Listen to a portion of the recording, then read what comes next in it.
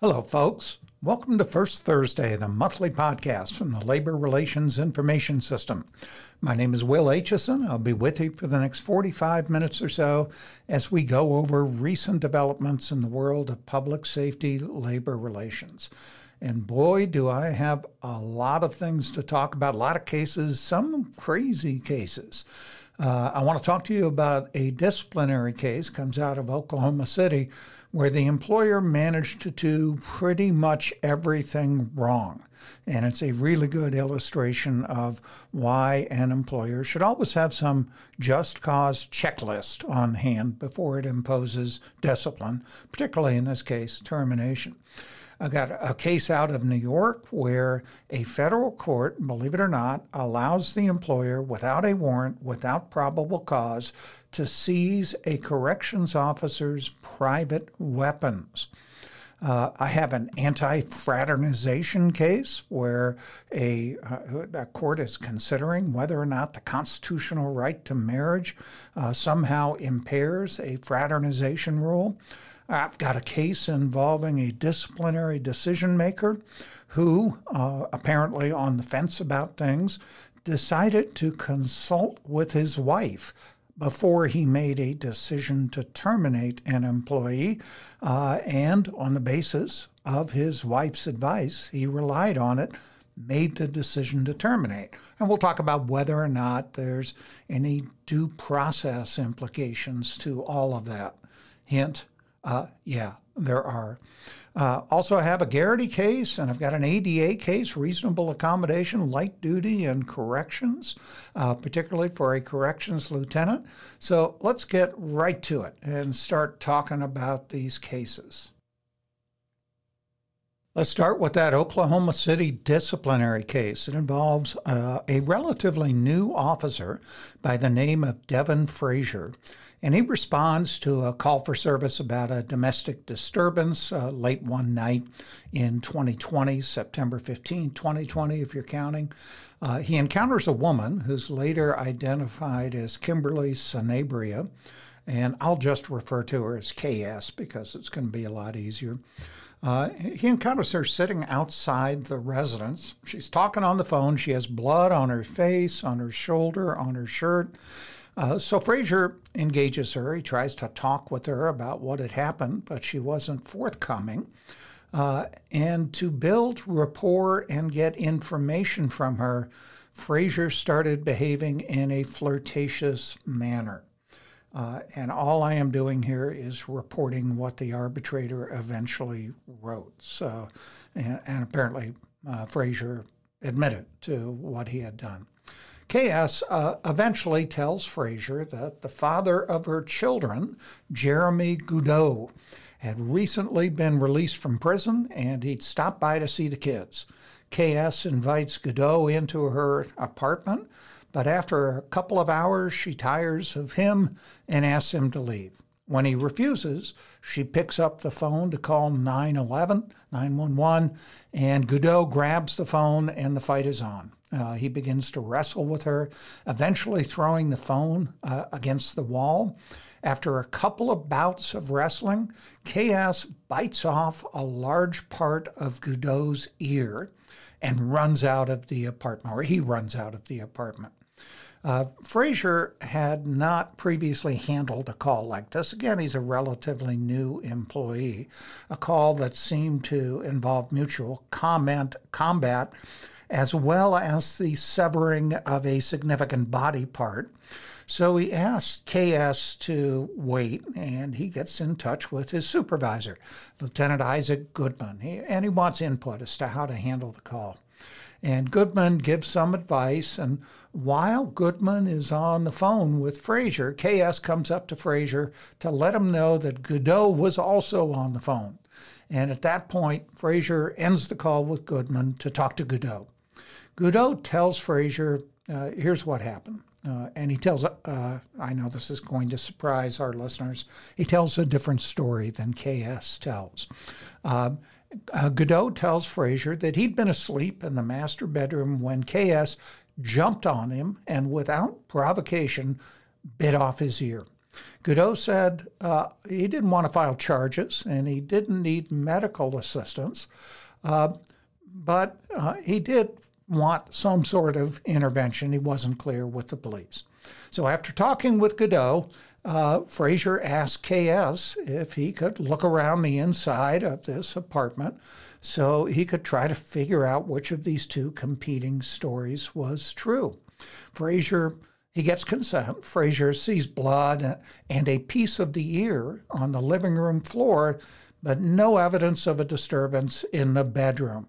KS, while they're walking through, says she doesn't want to press charges against Godot. So now we have both of them not wanting to press charges against the other. Frazier leaves the apartment to call Goodman back. Goodman says, well, you know, what KS did might support maiming charges, but Frazier expressed his belief that KS may have acted in self-defense. So Goodman tells Frazier, take photographs, write a good report, and if you need me, you know how to get in touch with me, and just give me a call. So Frazier starts the process of taking photographs, only his city-issued cell phone had a dead battery and would not charge. So Frazier decides to use his personal cell phone to take photos of KS and the apartment. Frazier learns that KS has taken the piece of the ear, I'm sure you were wondering what happened to that piece of the ear, and put it into a cooler.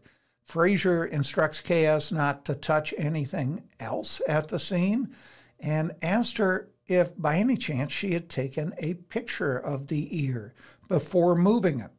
And she had. She's a pretty good crime scene person here. She had taken a picture, and Frazier asked her to email it to him. Well, KS isn't able to email from her phone, so Frazier gives KS his personal cell phone number so she could text him the photo. Later on, KS confirms that she, in fact, did initiate the texting with Frazier. And as Frazier is leaving KS's apartment, the work is all done there. Nobody wants to press charges. No one's getting arrested.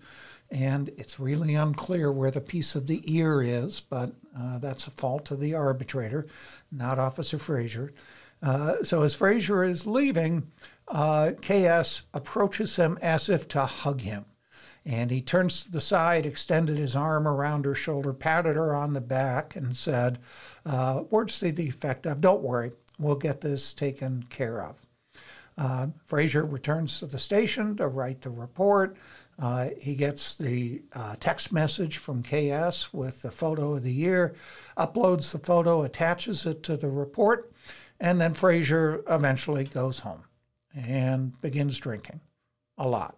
He drinks a pint of tequila. KS, in the middle of the night, texts Frazier, asks him some questions about himself. He replies.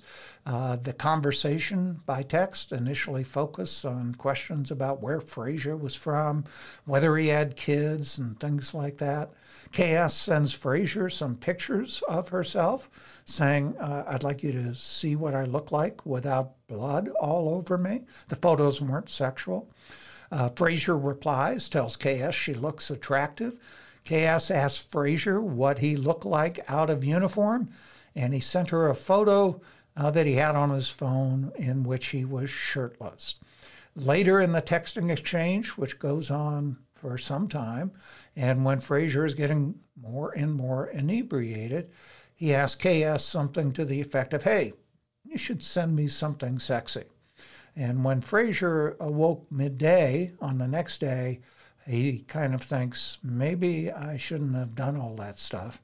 And he deleted the text message thread between himself and KS and reported to work as scheduled. So the city takes a look at this, does an investigation, and pretty much says something like, and I'm borrowing here from Elizabeth Barrett Browning, how can I fire thee? Let me count the ways. and totes up a whole bunch of charges. Everything from the way Frazier acted at the crime scene to the texting to the failure to preserve evidence to the failure to take somebody to jail. I mean, you can imagine what the charges are. And the city fires Frazier. His union, the FOP, appeals and goes to an arbitrator. And an arbitrator looks at Frazier's conduct, and she kind of cocks one eye at the conduct, and it's pretty clear she's not thrilled with Frazier, but she's really not thrilled with the city. And she kind of says something like, borrowing from Elizabeth Barrett Browning, how can you mess up the principles of just cause? Let me count the ways. Well, here are the ways that the city did so. First of all, it didn't comply with its written directives. It has directives on how internal affairs investigations are to be conducted. And those directives, among other things, give the employee the right to know what the alleged misconduct is, and the city didn't do that with Frazier. Also, I've neglected to mention something. There actually is a formal complainant here. The formal complainant is KS's, I believe, sister-in-law, either sister or sister-in-law, sorry about that. And the department's rules require the employer to give notice of who the complainant is, and the employer didn't do that. And the arbitrator says, well, that's very fundamental to just cause. You have to comply with your own rules. Some of them, by the way, which are actually incorporated into the underlying collective bargaining agreement. And the arbitrator goes on. And the arbitrator says, look, you had another problem with the charges here. You didn't provide notice to the extent you provided any notice at all, and what she really faults the city for is not providing notice of the facts that give rise to the laundry list of policy violations. But on the second issue, the arbitrator says, look, you didn't even provide notice of all of the charges. And what does she have to say here? She says that, look, the chief and a captain both testified that Frazier was untruthful in his initial internal affairs interview. And at the pre-termination hearing, that factored heavily into their assessment of his dishonesty. There were independent untruthfulness charges as well. And the city at the hearing actually makes the same argument, that the untruthfulness in the initial IA interview and the pre-disciplinary hearing factored into their assessment of whether Frazier was dishonest throughout. However, they did not provide Frazier with notice that what he said in the IA interview and the pre-termination hearing were an element of the dishonesty charge. And the arbitrator says, fundamental problem with due process there. Now, you may be thinking, there was a due process hearing. I've referred to a pre-termination hearing. What do you do when an employee lies at a pre-termination hearing, as the chief and the captain thought that Frazier did here? Well, what this arbitrator is saying, and courts would say precisely the same thing, by the way, is what you have to do is you have to crank up a new investigation, provide a new notice of charges, do the investigation, and then have a new pre-disciplinary hearing, giving the employee notice of the additional charges. You just can't tack one on at the end without letting the employee know that you are going to raise those charges. Now, the arbitrator says, I'm not quite through yet with all of this stuff. Third, I've got some really serious comparative discipline problems here. And you appear, city, to have treated other employees much more leniently than you treated Frazier. other employees who had elements of dishonesty in what they did or engaged in similar behavior to Frazier with the text messages and all of that sort of stuff. And the city said, wait a minute, time out, Madam Arbitrator.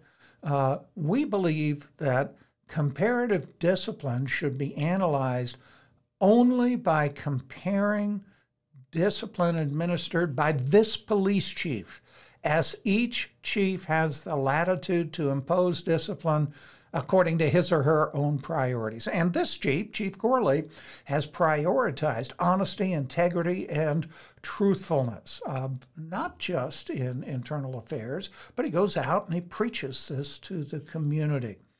And the arbitrator says, not buying it.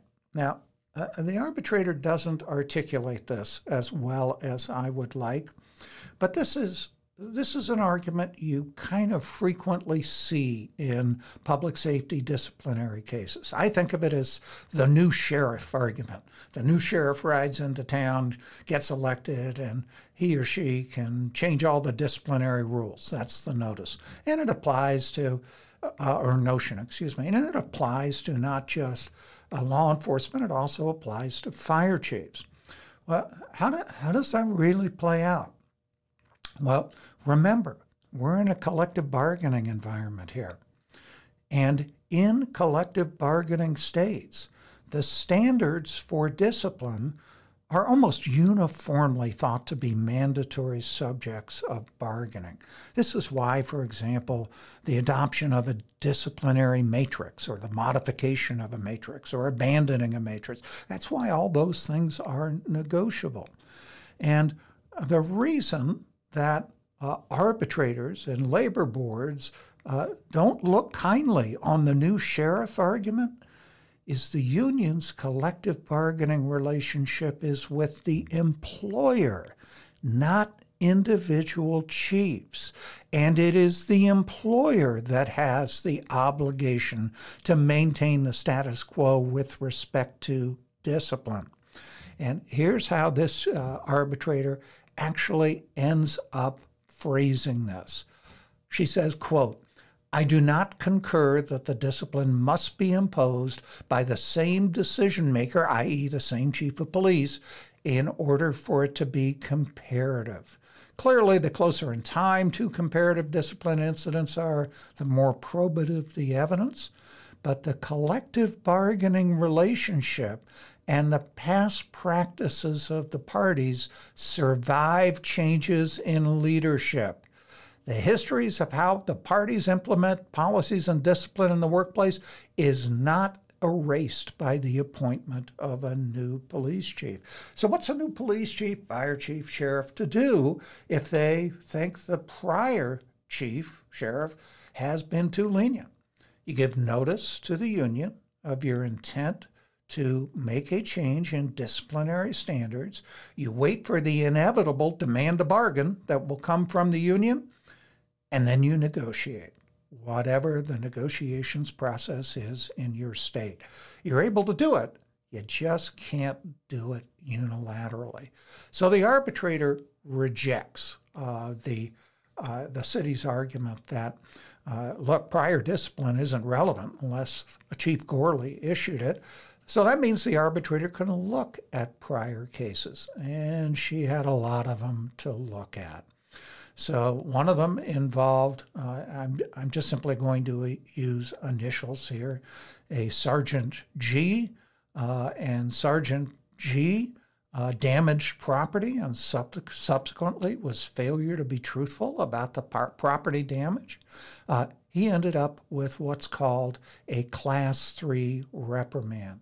Then there's Officer B, who failed to report a collision and then was less than truthful about it after the fact. Class 3 reprimand. Officer H, who was involved in a single vehicle collision and then later provided inaccurate details as to how the collision occurred in his disciplinary investigation. He later admitted the truth after being told of the department's evidence. A Class 2 reprimand. Officer S ended up in a kind of sort of relationship with a victim on a domestic violence call. After being removed from her criminal case, he continued to communicate with the victim in person and online.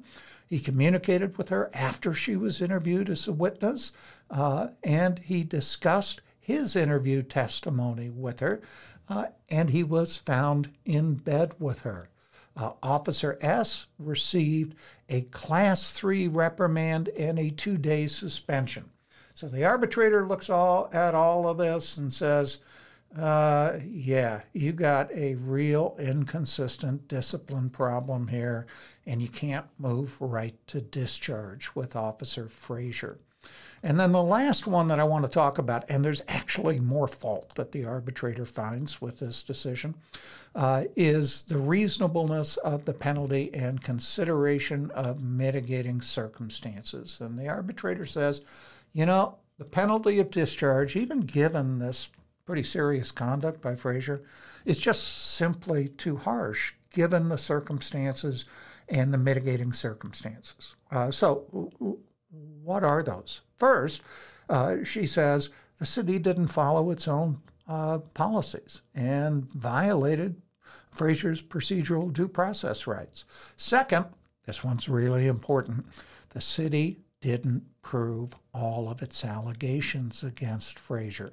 Remember when I was saying, how can I terminate thee? Let me count the ways. Arbitrators don't like overcharging, where an employer basically opens up its rule book and lists in the disciplinary penalty or disciplinary decision all rules that could conceivably apply to a given factual situation. Arbitrators just don't like that sort of overcharging. And here, the city only proved 7 out of the 10 allegations against him. And most importantly, 2 of the allegations that weren't proven, the dishonesty charge and publishing mobile computer data, were among the most serious allegations. So the arbitrator says, you overcharged here. And third mitigating circumstance, the penalty just simply isn't consistent with other cases that you have presented to me. But maybe most importantly, and I say this as a lawyer who's represented public safety unions his whole career, maybe most importantly, Frazier came into the arbitration hearing and fell on his sword. He may have done that before. He may have done it with the chief. It's just not clear from the arbitrator's opinion. But the arbitrator ends up saying that, quote, Frazier has demonstrated his understanding of the impropriety of his conduct. And I can't tell you how important that is to decision makers, to chiefs, to sheriffs, to arbitrators, to civil service boards, where an employee comes into whatever the hearing may be and looks at the decision maker and says, I'm sorry, I screwed up. I made a mistake and I've learned. There may be no more powerful thing that an employee can say. So what does this arbitrator end up doing with this case? The arbitrator ends up reducing the termination to a Class 2 reprimand and a 2-day suspension. While we're in that part of the country, let's go over to Dice Air Force Base in Texas and a firefighter by the name of Jacob Johnson, who works as a firefighter for the Air Force. He worked there only for 2 years, from 2017 to 2019. In the middle of that, in 2018, Johnson's mother came to live with Johnson and his family. She was then taking 8 or 13 pills a day to treat various health issues. Johnson, who had his own health issues, was taking 7 or 8 pills a day. Johnson was subject to random drug testing, and he tested positive for oxycodone and oxymorphone. He informed his supervisor, the chief, Chief Renard is his name, of the positive drug test, and told the chief that he believed he had accidentally taken one of his mother's pills instead of his own prescribed medication. The chief makes a proposal that Johnson be fired, and the proposal to terminate Johnson is then referred to the deciding officer at the base, Lieutenant Colonel Charles R. Fletcher. And Fletcher ends up firing Johnson, explaining that he could not, and I'm quoting, risk the possibility of Johnson coming to work again under the influence of illicit drugs. Johnson files a challenge to his termination there's a collective bargaining agreement under the grievance procedure. And during the arbitration hearing, Fletcher, the decision maker, says something pretty unusual.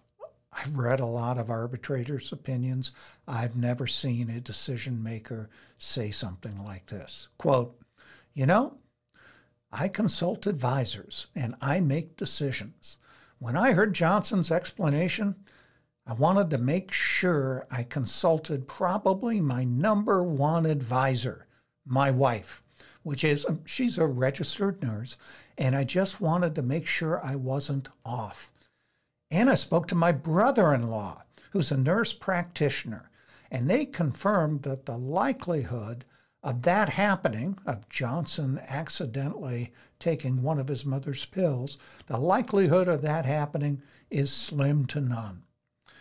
The arbitrator denies Johnson's grievance, and Johnson challenges the decision through the federal court system.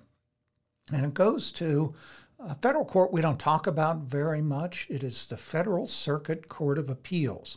It's kind of like other circuit courts of appeals, the First Circuit or the Ninth Circuit, only instead of being geographic.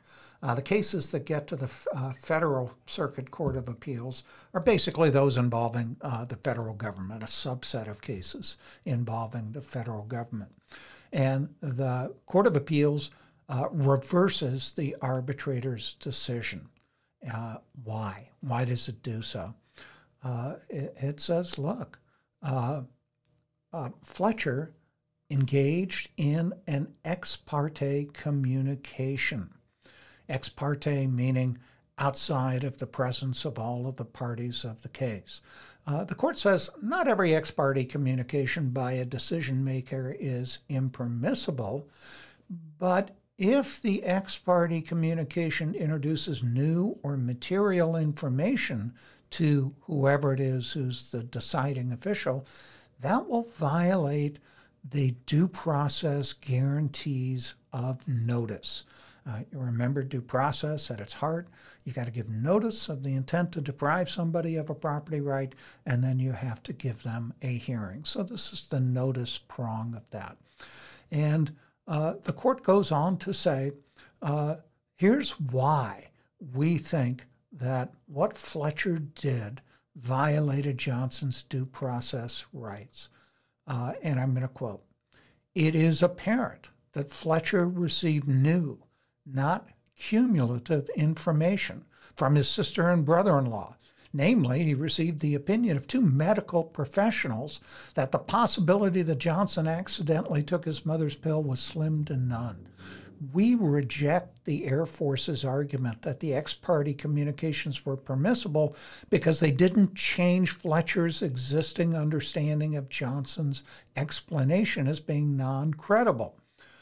Court goes on to say, quote, "A deciding officer may violate an employee's due process rights even if the deciding officer states he would have concluded that the employee should have been fired whether or not he received the ex parte communications."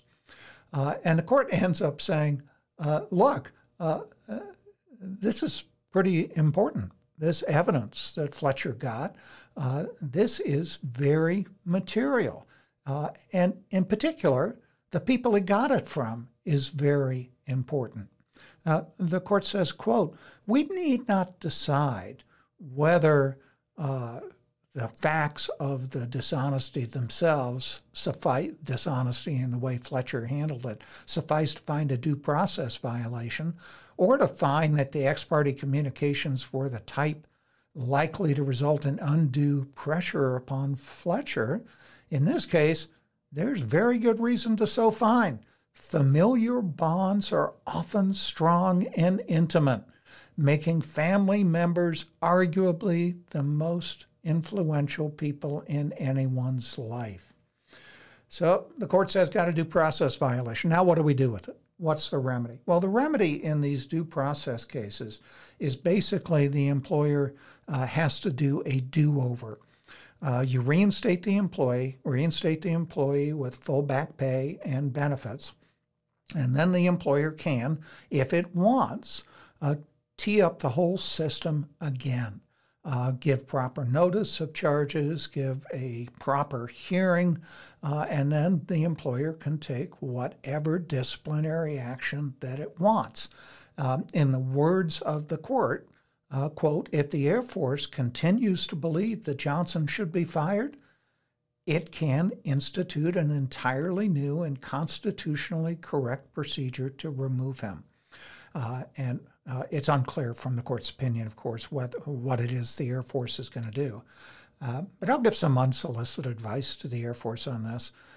Don't use Fletcher as the decision maker next time around. Next up, I want to talk about a very unusual case involving a New York City corrections officer and his guns. And I've got to say, the first time I read this case, I just almost kind of couldn't believe what I was reading, and went back and read it, and then went back and read it again, and boy, it says what it says.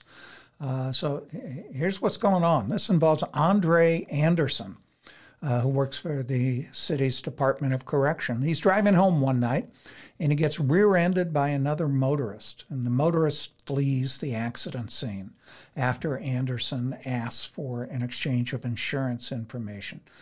Anderson then pursues the occupants of the departing vehicle, first by car, then on foot. He draws his personal firearm. He misidentifies himself as a police officer, and he orders a passenger to get to the floor of wherever he tracks these people down. The Department of Corrections learns of this, suspends Anderson from duty that day, and that triggers a rule that is called the Required Surrender Rule for the DOC. And under this, a corrections officer, under some circumstances, is required to surrender certain personal firearms if they are facing particular types of disciplinary charges. Anderson doesn't object to the initial seizure of his registered on-duty firearm, which was a personally owned Glock 19, at his restaurant. But he sues the DOC, and he alleges that the DOC exceeded the scope of his consent when, also at its residence, it seized two of his other weapons, a Sig Sauer P365 and a Smith & Wesson M&P 15. And Anderson's primary argument in the lawsuit was that the seizure of the additional weapons that he did not consent to violated his Fourth Amendment rights. A federal court throws the claims out. And this is the briefest of opinions. The entire analysis of what seems to me to be a pretty serious Fourth Amendment constitutional issue, the entire analysis of that can be counted on, in terms of the number of sentences, on the fingers of one hand. This is not a good opinion or well explained opinion. But here's what the court says, and I'm going to be quoting from pretty much the entirety of the court's opinion because it is so short. The court says here, it is undisputed that defendants, the DOC and some supervisors, seized Anderson's firearms after he admittedly chased down and detained a civilian at gunpoint after an off-duty car accident. In light of Anderson's job-related responsibilities and the nature of the misconduct, the alleged seizures patently were reasonable at their inception. Whoa. Continuing on. Anderson's Fourth Amendment claims must be dismissed because Anderson has conceded that the DOC was entitled to seize at least some job-related personal property pursuant to valid DOC regulations while they were lawfully present at his homes. Viewing the evidence in the light most favorable to him, it is objectively reasonable for defendants to believe their actions were lawful, if not required, once Anderson surrendered the first handgun without objection. Whoa. Think about that. In traditional Fourth Amendment analysis, this is the seizure of property. And the Fourth Amendment, of course, applies to searches and seizures. What does the Fourth Amendment say about that? You've got to have a warrant and probable cause, unless there is an exception that somehow applies. The court doesn't use the words warrant or probable cause. It simply assumes that the employer has the ability to go into someone's house with the employee's consent and demand that the employee produce personally owned property, in this case weapons, so there's maybe even some Second Amendment implications of this. I doubt it, but maybe. Personally owned property and walk off with that property without a warrant and probable cause. I think the only saving grace to this opinion is that it is so short and so sparsely reasoned that it's not going to have much in the way of precedental impact. Now, I don't know if the court had done its job here, if it had looked at all of the facts, analyzed those facts in light of Fourth Amendment jurisprudence, doesn't even cite any cases for its ultimate conclusion. I don't know whether or not the case would have come out the same way because we just simply don't know reading the opinion. But it is a very, very striking opinion. While I'm talking about corrections, let's go up to Cook County in Illinois, Chicago's county. And this is a classic Americans with Disabilities Act reasonable accommodation case. And it comes out the way so many of these reasonable accommodation cases come out in public safety. And that is with the conclusion that there's no obligation on the part of the employer to basically create or even assign an employee to a light-duty job if they can't perform all 100% of the essential functions of the job. So let's talk about the facts in this case. This involves a captain. This involves a lieutenant. Sorry about that. A lieutenant by the name of Larry Tate. And he's a longtime employee of the Department of Corrections, been there 15 years. In his third year on the job, he suffers a back injury. And he returned to work under medical restrictions that required him to avoid situations in which there was a significant chance of violence or conflict. Somehow, he performs his duties as a corrections officer. He gets promoted to sergeant, and the sheriff's office agrees to accommodate his medical restriction by allowing him to work in the classification unit, where the possibility of violence or physical conflict was relatively remote. But when Tate promotes to lieutenant, he's told by the sheriff that, or when he wants to promote to lieutenant, he's told by the sheriff, I can't accommodate you as a lieutenant because corrections lieutenants have to be able to manage and diffuse regular violent situations involving inmates. And since Tate's medical condition won't allow him to do that, the sheriff's department said, you're going to stay a sergeant. Tate sues for violations of the Americans with Disabilities Act and the Illinois Human Rights Act. And his essential argument here is, the possibility that a lieutenant is going to get involved in a situation where you have a violent inmate, that is really, really remote. In fact, it's more remote than the possibility that a sergeant would have to get involved in such an incident.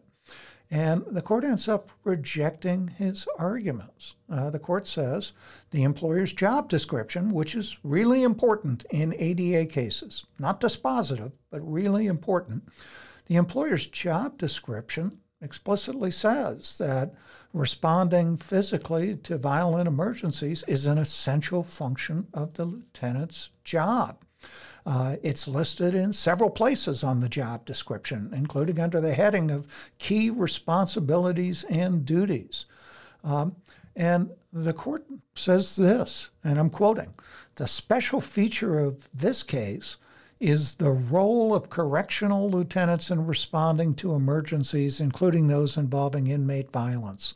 The crux of Tate's argument is that responding to violent emergencies is not an essential function for all correctional lieutenants because some assignments only rarely require the use of physical force." Tate argues that, as he sees it, the higher up in rank you go, the less inmate contact that you have. Retired lieutenants corroborated this view. But the court says, doesn't really matter. Why? Quote, "The relative frequency with which a lieutenant is required to use physical force depends in part on the lieutenant's particular assignment. If the essential functions of the job inquiry were about probabilities, Tate would have a stronger argument.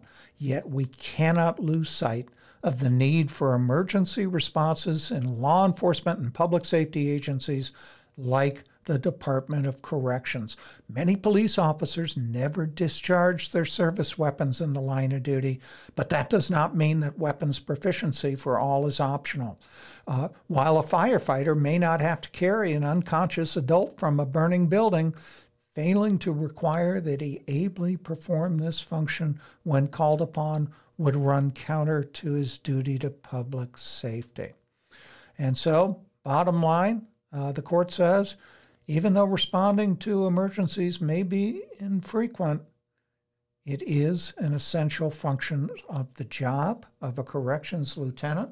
And under the ADA, the employer does not have to accommodate somebody's disability by carving out of their duties and not requiring them to perform an essential function of the job. And as I said at the start, this is actually very standard ADA analysis. I can remember when the ADA came into effect a few decades ago, there was a lot of thought in public safety that we would have permanent light duty assignments, that the ADA required them. Because part of the ADA's text that talks about reasonable accommodation requires job restructuring and assignment to vacant positions. All I can say is, after decades since the ADA was written, that possibility that we would have a lot of people on light duty just simply has not played out in the courts. And then finally, I want to get to the fraternization case that I mentioned to you. This is a case that comes out of Louisiana, a captain by the name of Calvin Lewis with the St. Tammany Parish Sheriff's Office in Louisiana.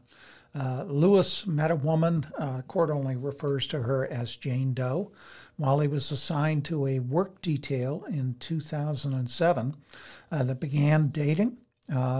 And a while afterwards, Lewis, Doe, and Doe's 2 children from a previous relationship began living together. That happens in 2010. Lewis's relationship with Doe who had a past felony conviction at the time the two of them began dating, was open and well known among his colleagues. In January of 2017, after Lewis is promoted to captain, he learns of a Facebook post in which someone commented that a newly promoted captain was living with a convicted felon in violation of the department's policies. And the department's policies have a somewhat fairly standard anti-fraternization rule that prohibits employees from maintaining intimate relationships, maintaining even friend relationships with people who have been convicted of felonies. Now, there's been a fair amount of litigation over these in the past. By and large, they have been upheld. Although there have been some courts that say that you can't have a blanket rule with respect to these policies because it's going to depend upon the nature of the relationship. There are some courts that will say that if the relationship is close to or is a marriage relationship, it's going to be more difficult to apply the anti-fraternization rule to employees like that. But if it's just somebody who has two people who have met and they're going out on dates, that's going to be easier to apply the anti-fraternization rule.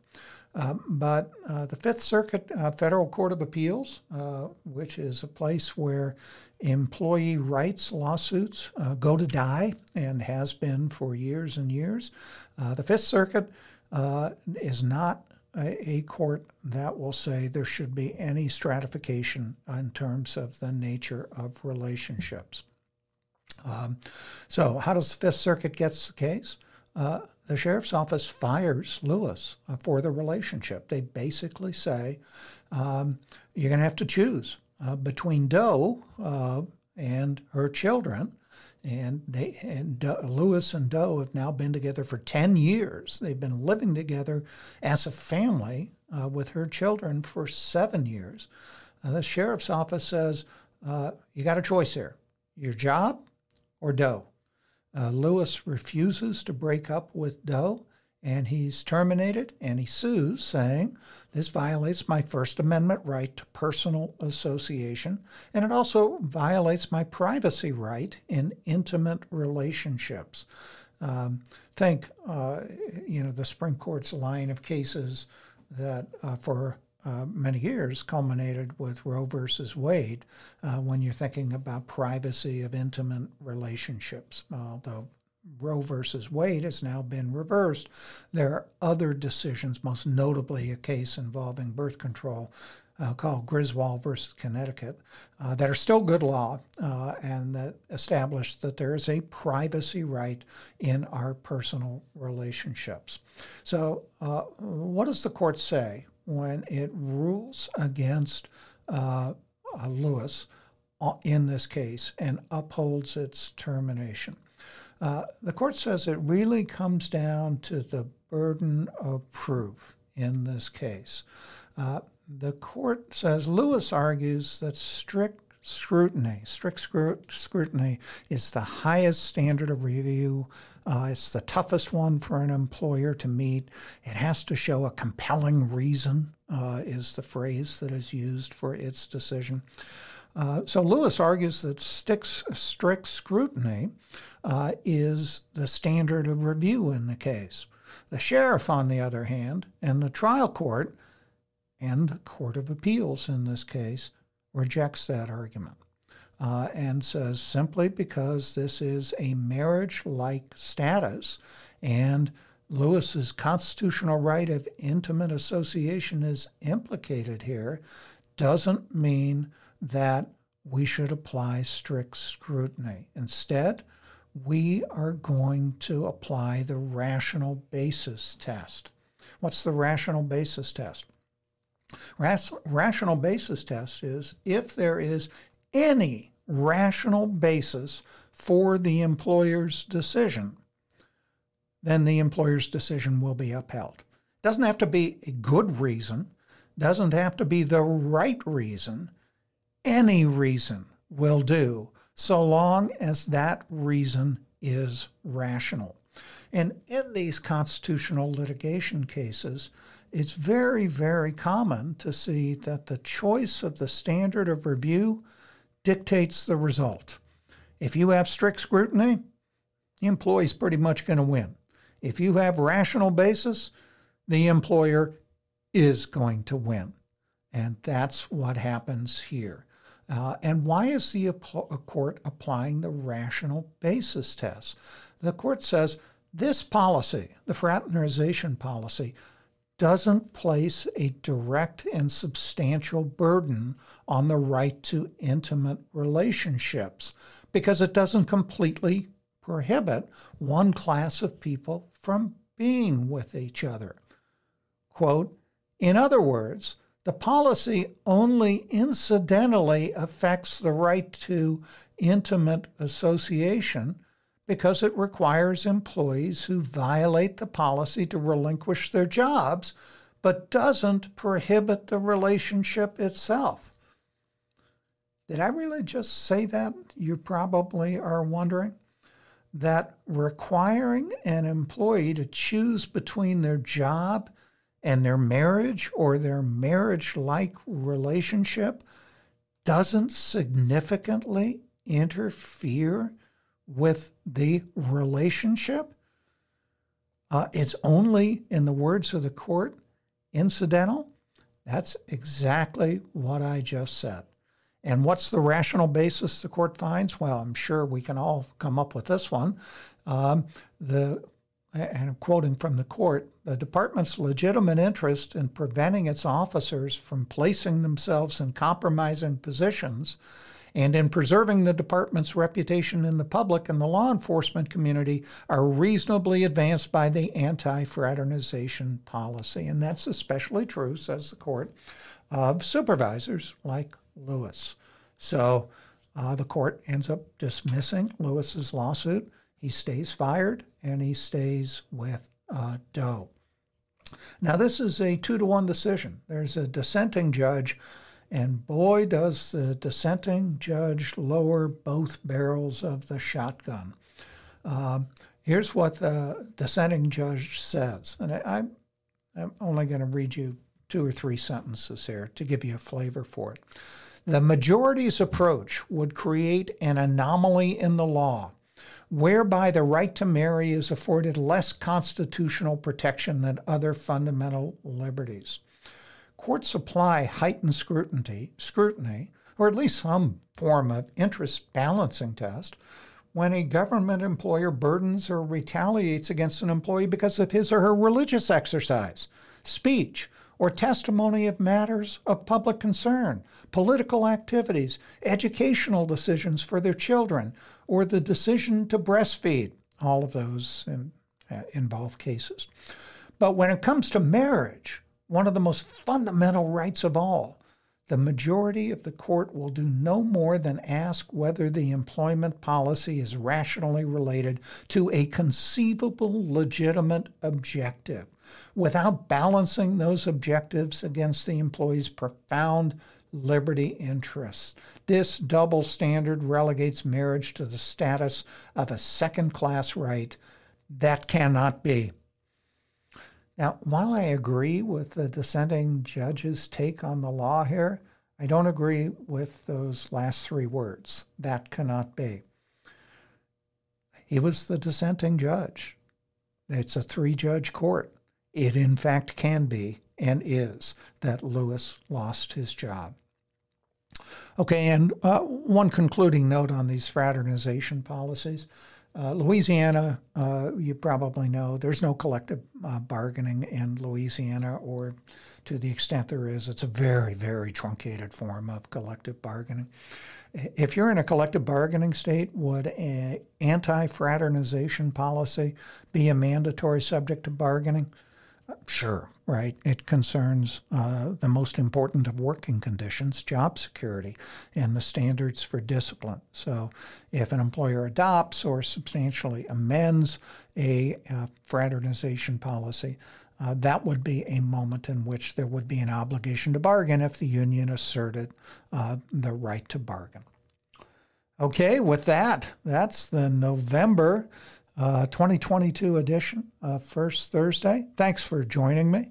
Hope to see you at our upcoming conference in January in Las Vegas on Public Safety Union Leadership. It's always a great conference. We bring a whole bunch of speakers who are not lawyers, union presidents from around the country, to share their experiences with us and to tell you what's successful and what's not successful in areas like treatment of union finances, involvement in politics, communication, disciplinary investigations, and the like.